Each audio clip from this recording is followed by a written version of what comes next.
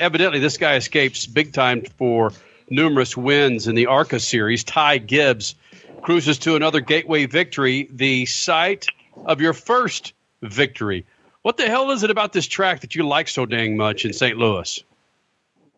It's just it's a different track. There's two different corners. It's one of the harder ones. It's kind of like Phoenix. It's like I kind of like those two tracks. They're very different. Turn one on this track is like a short and banked corner, and turn three is flat. It's kind of like Phoenix. So, it's just something different. I like something about this track. So I don't know what it is, but it's just something that it clicks, and it's just a fun place.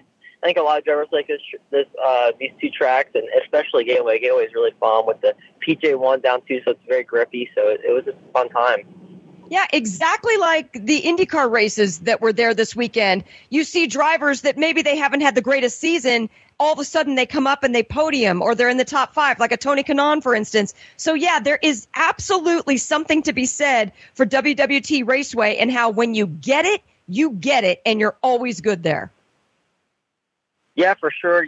These tracks are just like I said, this place in Phoenix, they're about kind of the same with the PJ1 blade down, like kind of how they were this year and last year. So I just like them. I don't know what else to say. There's nothing else to it.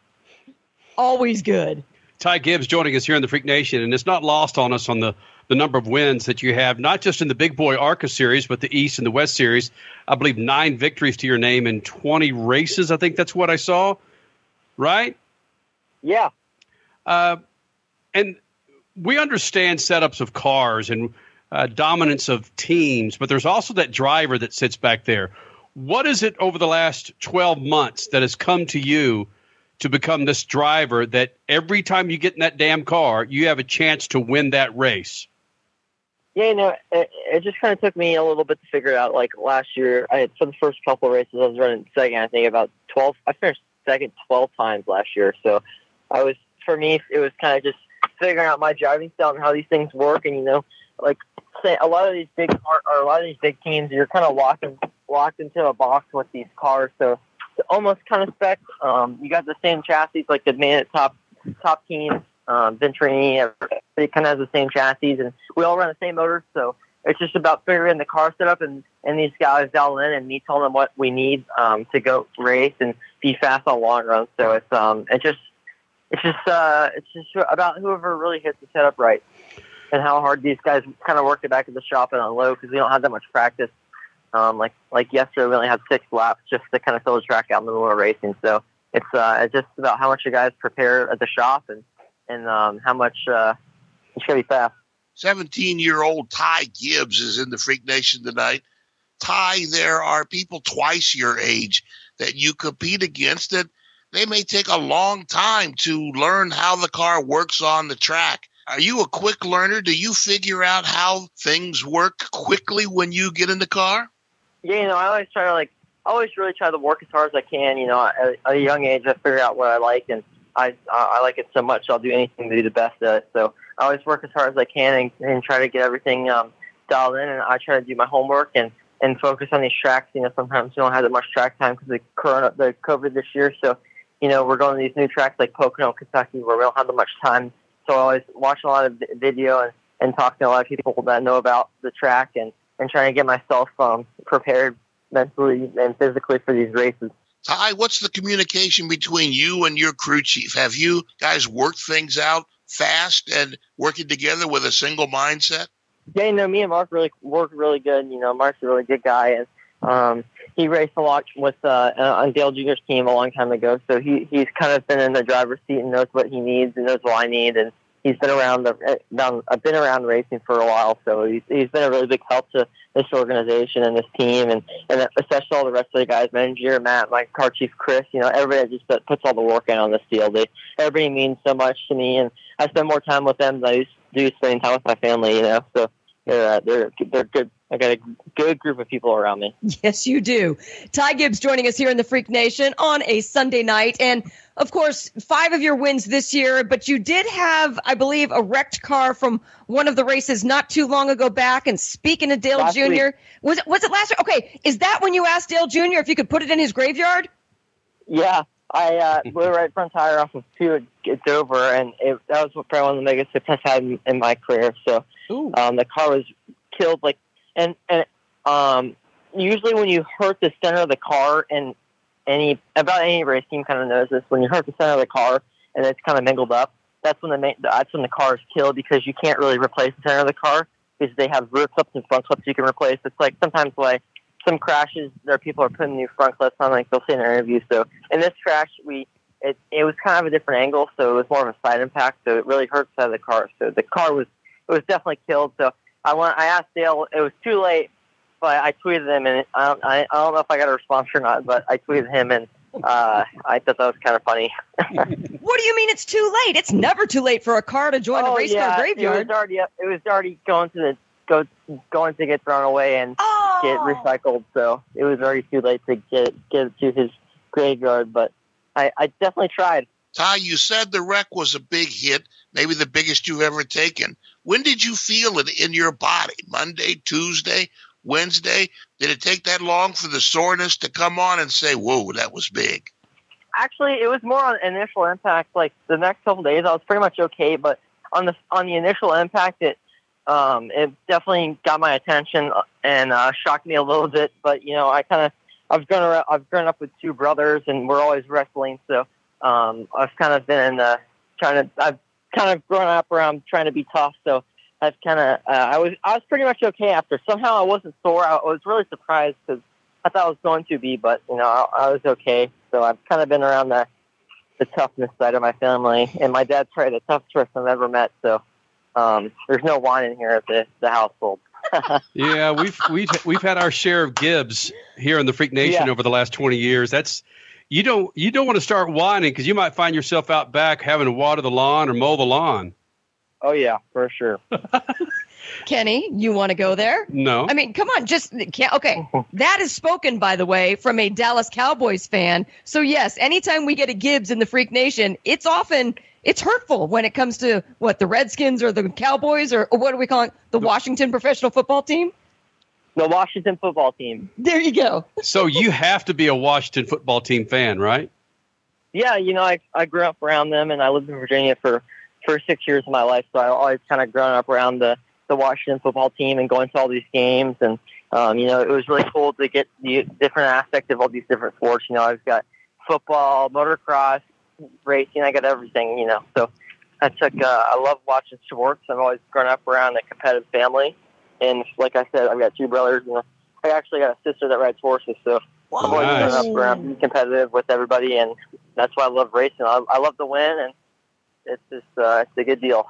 Hey, your grandfather, Joe, he's got some big-ass forearms. Has he ever tried to put one of those forearms on your head to straighten you up? Yeah, that coach definitely always try to stand. I always try to be good around him, because I know he can get really strict. And my dad actually scares me more than anybody. He's the big, tough guy.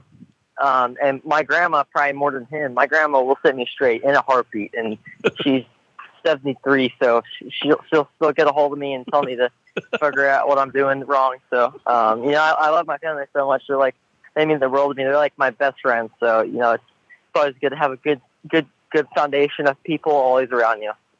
Ty Gibbs joining us here in the Freak Nation. Awesome family stories. And when we see families that grow up together in sports, regardless of what the sport is, but I would say maybe especially in motorsports, sometimes they want to separate from their family to prove, hey, I can do this on my own. Like a Graham Rahal. He wanted to go elsewhere to start his career before coming back to Dad's team. Do you feel like you might need to do that, or are you just A-okay sticking with the family because clearly you have proven yourself already? Yeah, I feel like in my career, I really don't have to prove anybody. I'm not here to prove the haters wrong. I'm not here to prove my fans wrong. I'm here to doing racing cars because I love it, and I wouldn't trade it for the world. I love this so much, and it's like living my dream every single day. So I feel like I don't really need to prove anybody doing that. It's not like one of those deals. So I'm just here having fun. I love racing cars. I love being around my family. So I'm going to stay at Joggers Racing for as long as I possibly can. So my grandpa kicks me out or keeps me. So, I always love being around my family. So I'm definitely going to stay around. And I love racing cars more than anything in the world. I wouldn't trade that for anything. So. Good for you. That is awesome. Freak Nation at Ty Gibbs _ on Twitter. Running on those General Tires, ARCA Series winner in St. Louis here in the Freak Nation. Are you more of an Instagram or a TikTok or Twitter? Snapchat. I'm more of a Snapchat guy because I have a bunch of my buddies on Snapchat, and I always like Snapchatting more of my friends. So that I like that. I got more interaction with them. So probably more Snapchat than anything. Instagram and Twitter, all this stuff, you got to be. It's more of like a business side. So I like to have fun and grow myself while I can in this world now. So I like to Snapchat my buddies, and that's about it. I don't really Twitter. Twitter's got a lot of haters on there, so I try to stay off there as much as I can. Yeah, Twitter, I love, though, ever since Dale Jr. called them keyboard warriors, it's like, you know what? Yeah, all they're doing is hiding behind a keyboard. If you really look through Twitter, there can be some funny stuff as well, and hopefully you'll get more of that. I wish they would take away all my haters, because I actually find Twitter kind of enjoyable to go through sometimes, but like I said, I really don't. It does not bother me about the haters deal. I've kind of grown up around always. My dad's very strict at when I was a kid, and he always wanted the best for me. So I kind of grew up in that strict world. So any of that stuff doesn't really bother me. You know, he raised me the best way, and I really like it. And it's working out right. I'm liking this. I mean, you're 17 years old, and you're spot on with where some people 20, 30 years older than you still haven't gotten. So good for you. Yeah, thank you so much. All right, we'll end it with this. Who would be better on Twitter, Coach or Coach's wife, your grandma? Probably my grandma. She likes to talk a lot, so she'd probably be really entertaining to watch and follow. Well, probably her. She's only got 280 characters, though. She'd have to multiple tweet. Oh yeah, she texts me all the time. So I'm definitely sure she would be on some device texting or tweeting or everything. So she's always on there, keeping up with her grandkids. Well, dude, thanks for doing this, man. I don't think it's going to be the last time you come in the Freak Nation, buddy. Yeah, for sure. Thank you so much for letting me come on. Yeah, when I hear 17, I don't care if you're the grandson of Super Bowl winning coach Joe Gibbs. You're still 17, stat man. What the hell were you doing at 17? 17. I keep telling you, I don't know if the statute of limitation has run out on some of that stuff. At 17, would you have been able to hold a conversation that lucid when you were 17? Yeah, no. Again, I understand he's in the limelight as a Gibb anyway, as Joe Gibbs' grandson and Coy Gibbs' son. I get that, but holy smokes! Yeah, I don't know what maybe they're doing.